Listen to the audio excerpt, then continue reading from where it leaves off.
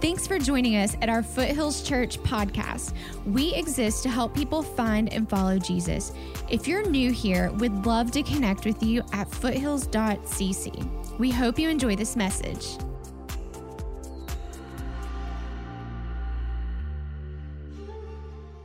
You know, when we talk about love and things like that, which you might have kind of picked up on this in case you were not here last week, we started a new series about love, which I'm going to get to in just a second. But when we talk about love, there's all sorts of facets of God's love. And today I think we're going to take on another one of those that for a lot of us, it's one of the amazing aspects of God's love. Not that they all aren't, but this one's really amazing. You heard a minute ago about our son's sports. This is our version of Vacation Bible School. It's centered around sports.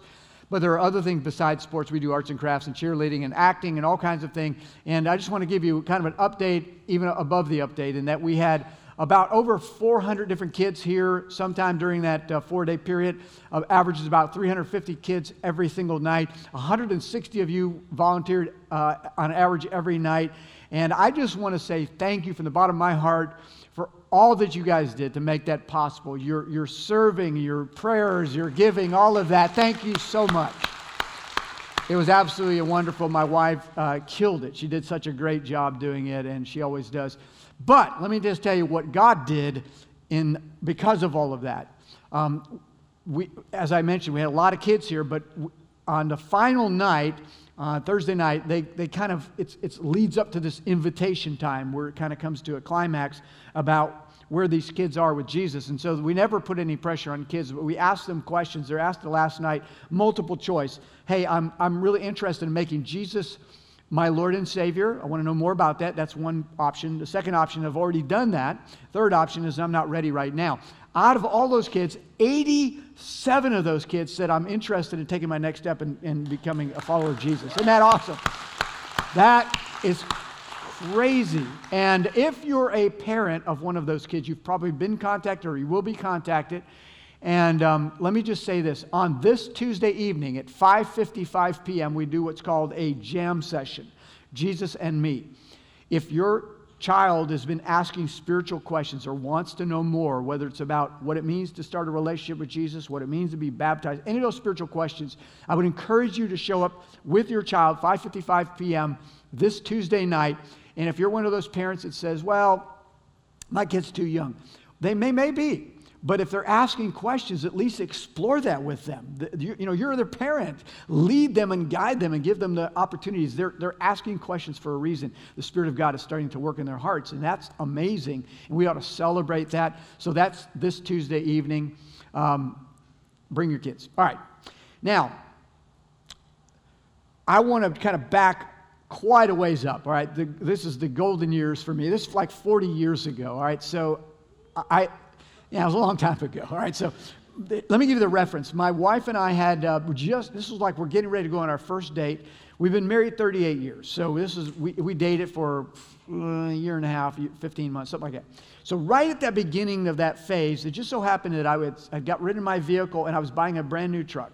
And it was, I went to the Ford dealership and bought a F-150 four-wheel drive Ford. And the one that I wanted, they didn't have the right color or something or the options. So they had to order it from another dealership and they were going to bring it to the dealership where I was buying it. But it was going to take about a week or 2 weeks and there was a lag time that I did not have a vehicle. So there was a problem and I'm way too cheap to rent a vehicle for that length of time.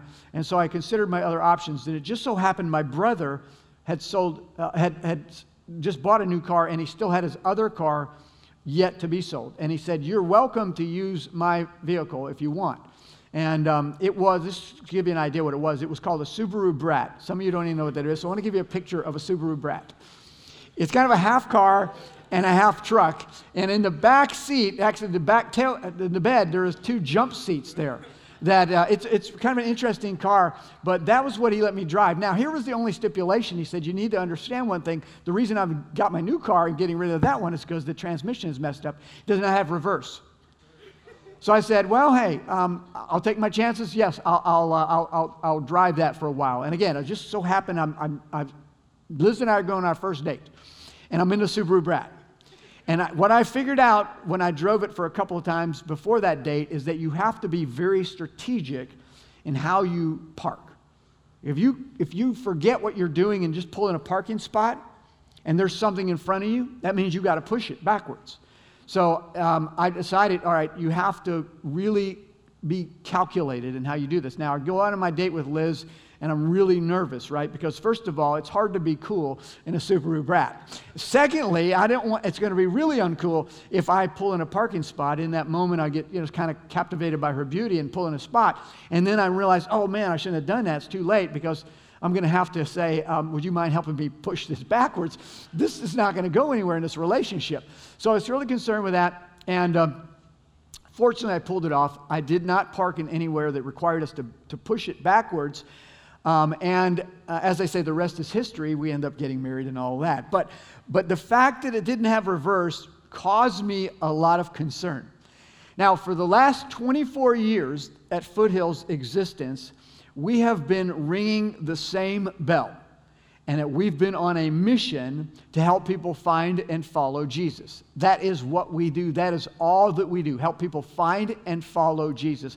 And the word people, when we're helping people, that means everyone. We don't distinguish between one person and another. We believe that nobody is exempt from the love of God. And so we've used a lot of sayings around here. We say, bring your baggage, we'll help you unpack it. We don't care who you are, what you've done, who you've done it with. We're here to show you the love of God and share the gospel with you. And so God has been faithful over those 24 years, and thousands of people have come to know him.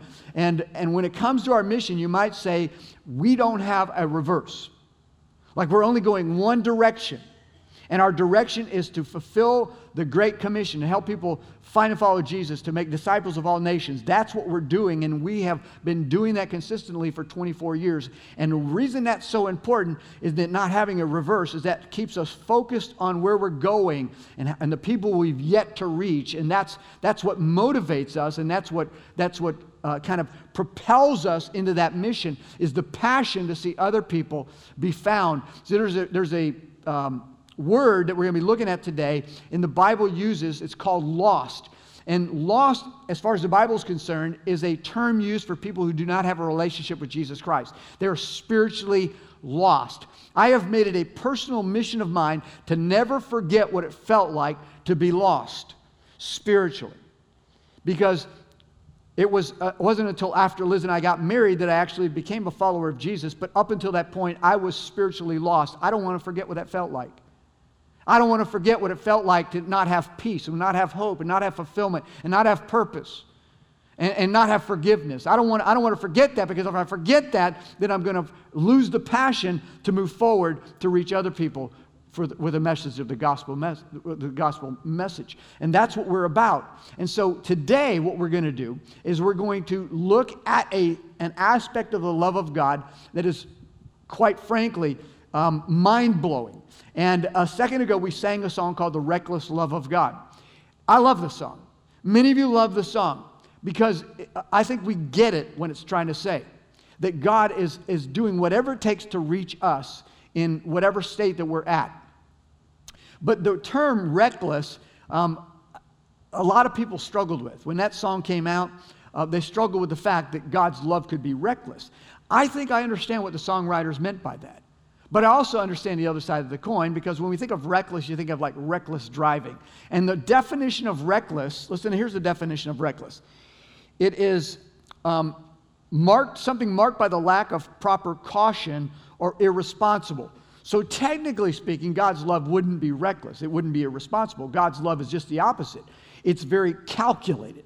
It's very directed. It's very strategic, intentional, purposeful. That's the way that God loves us. So the word reckless love may not be the best word, but I think I've come up with a better word for the love of God we're going to look at today, and that's the illogical love of God. Illogical. It doesn't make sense. It's mind-blowing. We can't comprehend it in our finite minds to understand the love of God. Think about this, that the God of the universe, the creator of all things, who is sits in heaven, Father, Son, and Holy Spirit. God sends his son Jesus to this earth perfect, leaves the confines of heavens with angels adoring him, comes to this broken earth and lives a perfect life and goes to a cross and dies for us because of our sin and pays the price for us. It does not make sense. It's illogical, but I'm very thankful for that love of God, aren't you? Aren't you thankful that God said, you know what, it may not make sense, but I love you enough to do something that's so crazy that you can't wrap your minds around. In Romans chapter 5, verse 8, it says this. It said, in Romans 5, it says, but God showed his great love for us. Another translation said, God demonstrated his love for us by sending Christ to die for us while we were still sinners. He didn't wait for us to get right because we couldn't get right.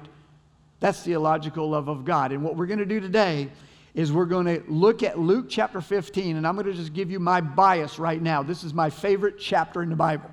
And so if you've been at Foothills for any length of time, you've probably heard me at some point preach something from Luke chapter 15 because I love it, because I think Luke 15, maybe more than any place in the Bible, any chapter in the Bible, displays and defines the love of God like nowhere else. Because it's a series of 3 stories or 3 parables. A parable was a type of teaching that Jesus would use. It was basically a story that he would make up to illustrate a spiritual point. And in this chapter, he gives us 3 back to back to back examples of this illogical love of God. Again, does not compute as far as our minds are concerned. And he does it in the context of these religious leaders who approach him. And they can't seem to understand how Jesus could love the misfits, the marginalized, the broken, the sinful, the bad people of this world. And in their minds, they could not wrap their minds around it. And for that reason, they struggled with it. And they questioned it. And Jesus, in response to those guys, decides to say, let me use this as a teachable moment. And he gives not 1, not 2, but 3 stories about the love of God, the illogical love of God. If you've got your Bibles, I want you to turn to Luke chapter 15. And we're going to look at those stories, and then we'll come back and break them down a little bit. But these are 3 stories of lost things being found because of the illogical love of God. First, verse 1 says this, tax collectors and other notorious sinners often came to listen to Jesus teach. We'll pause right there for a moment. Tax collectors in that society were the worst of the worst. These were Jewish citizens who were working for the Roman government who was in charge of everything. And they were responsible for collecting tax from their fellow Jews, but they were allowed to put a commission on top of that, a very costly commission on top of that. And the Jewish people knew that they had to pay it, but they knew that they didn't have an option, and therefore they hated the tax collectors. And here's what it says again. Tax collectors and other notorious sinners often came to listen to Jesus teach. Isn't that awesome that Jesus' audience were people that were notorious sinners like all of us? The Bible says we're all sinners. All right, some more notorious than others, I'll give you that, but still we're all sinners. Now here's what happens. This made the Pharisees and teachers of religious law complain that he was associating with such sinful people, even eating with them. Oh, the shame, right? He's eating with them. This is really bad. Because in those days, when you ate with someone, that showed a sign that you were in a relationship of some sort. And these religious leaders hated the fact that Jesus was reaching out to these people. I'll explain more of that in a minute. Now, he goes into these stories. Teachable moment. Jesus told them this story. Here's story number 1. If a man has 100 sheep and one of them gets lost, what will he do? Won't he leave the 99 others in the wilderness and go to search for the one that is lost until he finds it? And when he has found it, he will joyfully carry it home on his shoulders. When he arrives, he'll call together his friends and neighbors, saying, rejoice with me because I have found my lost sheep. In the same way, there's more joy in heaven over one lost sinner who repents and returns to God than over 99 others who are righteous and haven't strayed away. Story number 2. Or suppose a woman has 10 silver coins and loses one. Won't she light a lamp and sweep the entire house and search carefully until she finds it? And when she finds it, she'll call in her friends and neighbors and say, rejoice with me because I have found my lost coin. In the same way, there's joy in the presence of God's angels when even one sinner repents. Story number 3. To illustrate the point further, Jesus told them this story. A man had 2 sons. The younger son told his father, I want my share of your estate now before you die. So his father agreed to divide his wealth between his sons. A few days later, his younger son This younger son packed all his belongings and moved to a distant land, and there he wasted all his money in wild living. About the time his money ran out, a great famine swept over the land. He began to starve. He persuaded a local farmer to hire him, and the man sent him into the field to feed the pigs. The young man became so hungry that even the pods he was feeding the pigs looked good to him, but no one gave him anything. When he finally came to his senses, he said to himself, "At home, even the hired servants have food enough to spare, and here I am dying of hunger. I'll go home to my father and say, 'Father, I've sinned against both heaven and you, and I'm no longer worthy of being called your son. Please take me on as a hired servant.' So he returned home to his father. And while he was still a long way off, his father saw him coming. Filled with love and compassion, he ran to his son, embraced him, and kissed him. His son said to him, 'Father, I've sinned against both heaven and you, and I'm no longer worthy to be being called your son.' But his father said to his servants, 'Quick, bring the finest robe in the house and put it on him. Get a ring for his finger and sandals for his feet. And kill the calf we've been fattening. We must celebrate with a feast. For this son of mine was dead, and now is returned to life. He was lost, but now he is found.' So the party began." And what we see here are three stories of the illogical love of God. And I want to say, as we get into this, guys, be thankful that God's love is so illogical. Because if it weren't for that, none of us would be here celebrating what Jesus did, because it wouldn't have happened. But he loved us that much that he did it. So let me give you the three things here that I want to show you to make you, first of all, if there are going to be a couple types of people here today. There are going to be some of you, this message for you, you're one of the lost right here. You're spiritually lost. You don't have a relationship with Jesus. Today could be your day to be found. Some of you are in the second category, and that you're going to be like the third story here, the prodigal son. You used to walk with Jesus, but you've strayed off the path. You've done your own thing. You need to return home to your Father. You need to repent and return. Some of you, things are clicking pretty good, but this is a story to reignite the passion for other lost people out there. Now that you've been found, you need to help others be found. So let me give the first point of the illogical love of God. First of all, Jesus values people above their actions. He values people above their actions. This is good news. It's His love for us, His pursuit of us, His care for us, His grace for us is not based on our performance. It's not about what you do. God's love is consistent. It's always at 100%. The needle never moves. It is always 100%. And this is fantastic, but it's also illogical. Because that simply means that it doesn't matter if we're good or we're bad. If we're religious or we're not religious. If we go to church or don't go to church. If we volunteer our time to helping others or we don't. It doesn't even matter if I love God or I don't love God.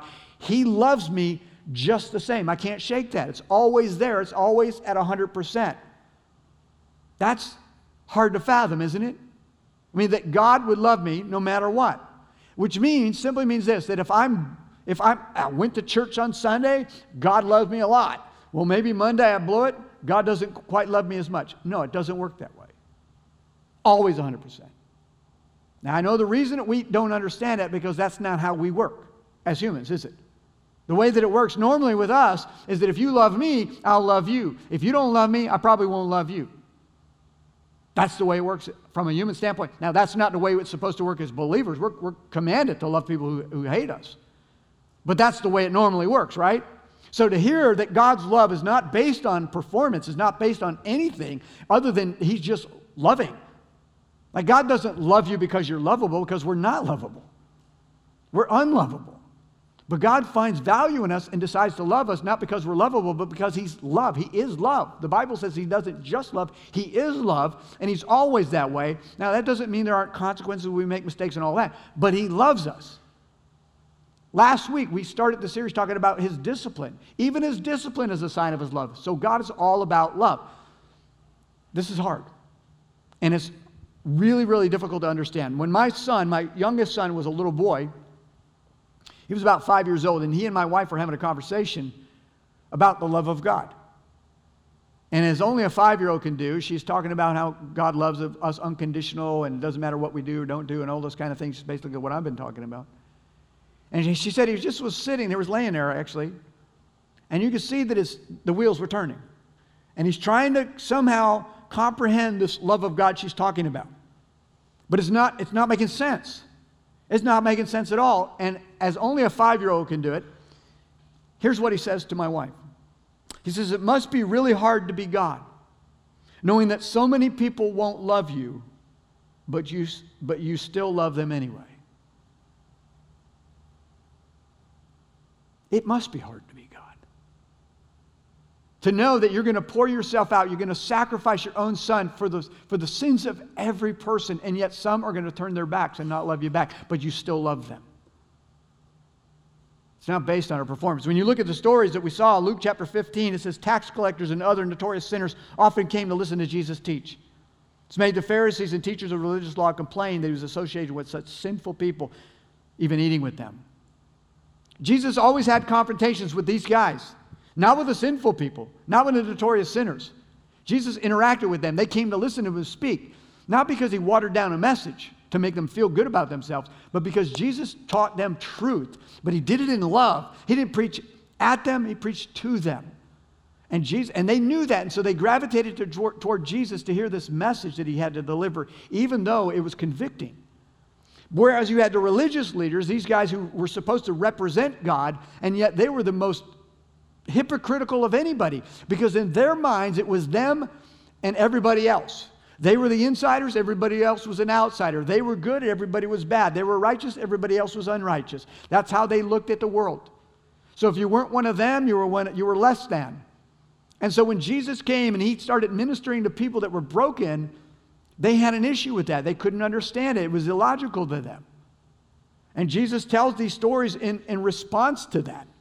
But this wasn't the first time he had a confrontation with these guys. They were always coming back to this point. Who does he think he is? If he was really the Son of God, he would know better than to eat with these bad people. And yet Jesus gravitated toward the broken, toward the misfits, toward the down and outers, toward the outsiders. Jesus said he had a mission. I came to seek and save that which was lost. That's what he did. Thank God is what he did. In Mark chapter 2 is another example. Jesus is calling his disciples.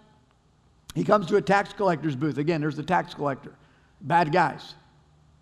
And Jesus decides he's going to call Matthew, or Levi is his other name. And here's what it says. As he walked along, he saw Levi, son of Alphaeus, sitting at the tax collector's booth. Follow me and be my disciple, Jesus said to him. So Levi got up and followed him. Later, Levi invited Jesus and his disciples to his home as dinner guests. Watch this. Along with many tax collectors and other disreputable sinners. Those were his buddies. I mean, that's who he hung around with. And he says, Jesus, will you come to my house with a party? And all these other people are there. But, it's in parentheses, he said, there were many people of this kind among Jesus' followers. They hung around him. Jesus hung around broken people. But when the teachers of religious law, who were Pharisees, saw him eating with the tax collectors and other sinners, they asked his disciples, why does he eat with such scum? They couldn't understand it, that Jesus would do this.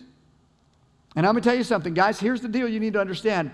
For 24 years since we began, there has been no reverse. We are going forward. We're reaching people for Jesus. We do not care what they've done. We do not care. We don't care with how you may be here as one of those people going, well, could God possibly love me? And I'm just telling you, God is always loving. And that's what we try to do as a church. We've always told people, just we don't care what you've done. Bring that baggage and we'll help you unpack it. If you've ever been to the next class, which we've got one after this today, I tell you the story about how we started the church. And I said, my wife and I prayed this prayer. God, send us to people that nobody else wants. And we'll build a church. And look what God has done.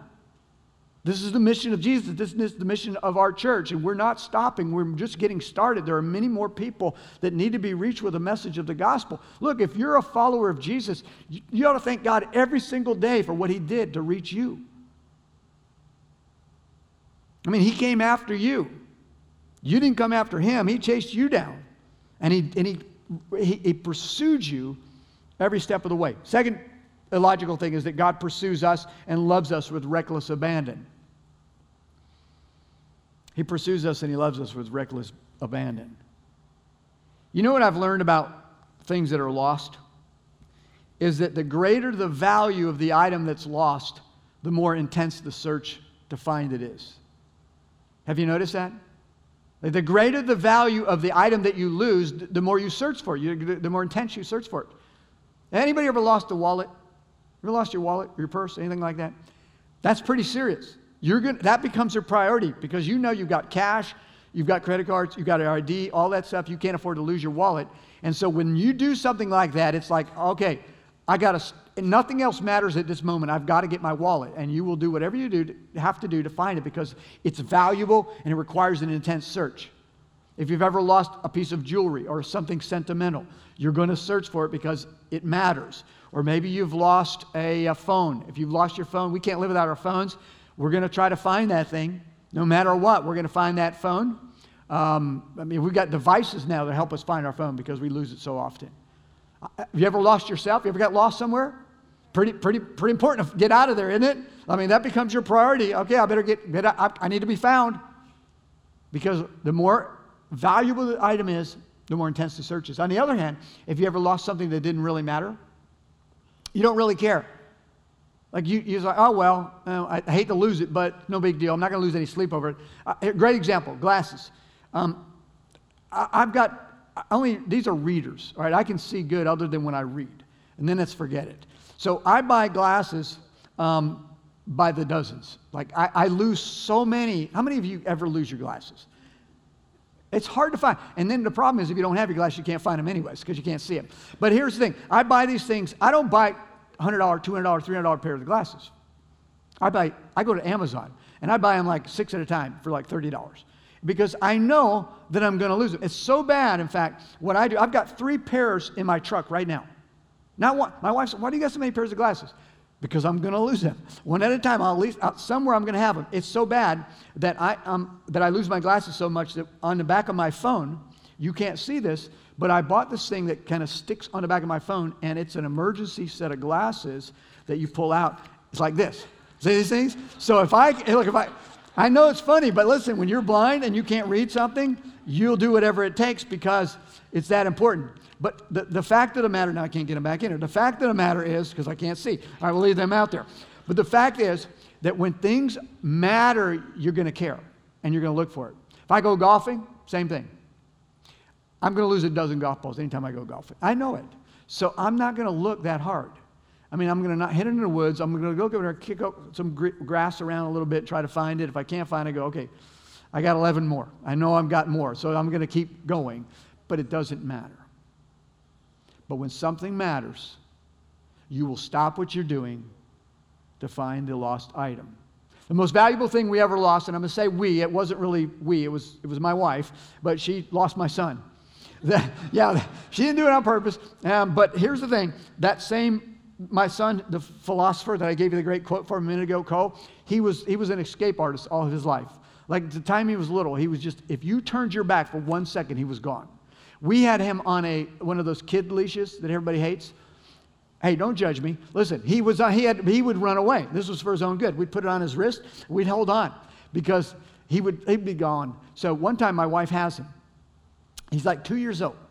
She's going shopping, so she puts him in a stroller and she puts that seatbelt thing that snaps in. She's got it on because she knows he'll leave.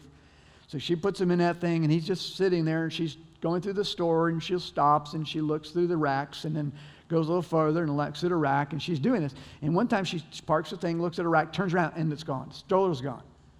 So she freaks out. You can imagine. She freaks out. What's going on? She thinks somebody kidnapped our son. So she's running around the store calling his name, and pretty soon everybody in the store is looking, they're on the search looking for my son. Nowhere to be found. So she thinks, whoever kidnapped him probably has got him already out toward the parking lot. I better get out there. So she runs out there and she sees something in the distance. Now, I got the story wrong. She corrected me after the first service on this story. But she sees something in the distance and it's looking really weird, but she thinks maybe. So she runs down there and there's my son. I said he headed toward the parking lot. She said, no, he's headed toward the escalator. Either way, a bad situation. He's running, and here's what he's done. He's still strapped in, but he's got his feet out, and he's pushing off like this, down the, he's got already through the store, out there, way down, and she's like, what in, so she gets him back there. She's relieved, of course, because she's found our son. But let me tell you something. The only thing that mattered to her at that moment was finding him. Nothing else mattered. It wasn't like, oh my goodness, where's my son? Oh, 50% off. Let me go over here. No, she didn't do that. It was like, I'm going to find him. It's Amber Alert. Like, everybody help me because something super valuable to me is gone and I need help. That's what happened. That's what God does for us. Like, we're out there trying to get away. And God's like, no, I can outrun you. I can outrun you. I love you too much. You can try to run, but I'm going to catch you. This is the love of God. And it does not make sense. Look at the scripture. Jesus said, if a man has 100 sheep and one of them gets lost, what will he do? Won't he leave the 99 others in the wilderness and go search for the one that's lost until he finds it? We just sang that song, Reckless Love of God. It actually uses that, leave the 99. Listen, this is illogical. This does not make sense. I am not a shepherd, but I used to be in business, and I know that from a business standpoint, this does not make sense. It is totally illogical. You don't do this. Like, if I was a shepherd, and that was my business, and my inventory was 100 sheep, I just would understand that part of the cost of doing business is every now and then a sheep would wander off, or he would die, or a wolf would get him. It's just part of it. And I would write it off on my taxes the next year and move on. I wouldn't be that concerned because the other sheep would be having new sheep anyways and replacing it. It wouldn't be a big deal. But this shepherd doesn't do that. Does something that's totally illogical. The last thing that you would do is take the 99 that you've got here and put them at risk to go chase this one where I don't even know where he's at, but I'm going to leave them in order to find this one. Because when I leave these 99, what's to say that some wolf won't come in there, or they may wander off, or they may die if I leave them? But Jesus said, this is what this, and again, this is an illustration of the love of God. This is what happens. This is what God's love is like. That he would leave 99 in order to chase the one. And the story says, and when he finds it, like there's this idea that he's not coming back without that sheep. There's no way. He's going to go until he finds that sheep. This is how he feels about you. This is how he feels about me. Like I'm not going to stop pursuing you. And that's illogical. And then it says this. Suppose a woman has 10 silver coins and loses one. Won't she light a lamp, sweep the entire house, and search carefully until she finds it? Well, that makes a little more sense. But she's still got 90% of what she had, and yet she's going to make sure that she finds that coin no matter what. She's going to turn the house upside down in order to find that one coin, even though she's got 9 left. That's the love of God. Doesn't make sense. But aren't you glad that God pursues you that way? That when you were spiritually lost, maybe you're here today and you are that lost one, and he is pursuing you. That's why you're here today. That's why he's giving you this message. He's telling you how much he loves you.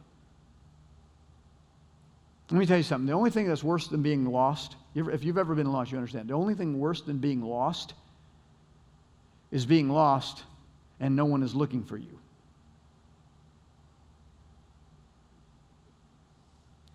I hear stories about this all the time. You hear somebody, that's a nice afternoon, they live on the water, they take their boat, they don't tell anybody, they go out into the ocean, and then the seas get rough, and then they're lost at sea. And nobody is looking for them because they don't even know that they're lost. That is a very, very bad feeling. Listen, God is very aware of your situation, and he is pursuing you. In 2 Timothy, it says this, the Lord is not slow in doing what he promised, the way some people understand slowness, but God is being patient with you. He does not want anyone to be lost, but he wants all people to change their hearts and lives. Don't think God's, just don't take for granted the fact that he hasn't returned yet. Jesus is coming back, but he's being patient with us so that more lost people can be found. I want to give you the last point. I got to hurry up because I've gone too far. But anytime I talk about this stuff, I get so wound up because this is the heartbeat of our church. And it's number 3 is this: heaven celebrates when we're found. And I'm going to summarize this last point. And that every time that in this story, all 3 of these stories, there's one common denominator. Well, there are a couple common denominators. Something's lost, something's found, and there's a party to celebrate when it's found. That's it. Sheep found. The shepherd goes out, finds the lost sheep, carries him home, calls his friends, say, hey, let's throw a party. And then Jesus says, here's what it is. That's how it is in heaven. When one person repents of their sin, that's what heaven does. They stop doing what they're doing and they throw a party in response to lost things being found. And then he says, and then when the lady finds her coin, she calls her friends, says, I found my coin, come and celebrate. They throw a party. The dad whose son leaves comes back and he says, kill the fatted calf, let's throw a party, and my son that was lost is now found. That's what happens when lost things are found. I'm glad I'm a part of a church that makes heaven party all the time. Aren't you? Like every time someone's found spiritually, I think I can almost picture heaven like the angels got those party favors, you know that thing? And then they got cakes and the hats with the elastic bands. I don't know what they're doing. That's how it feels like to me. And every time someone says yes to Jesus, they light the candles and they throw the party. Guys, it's awesome.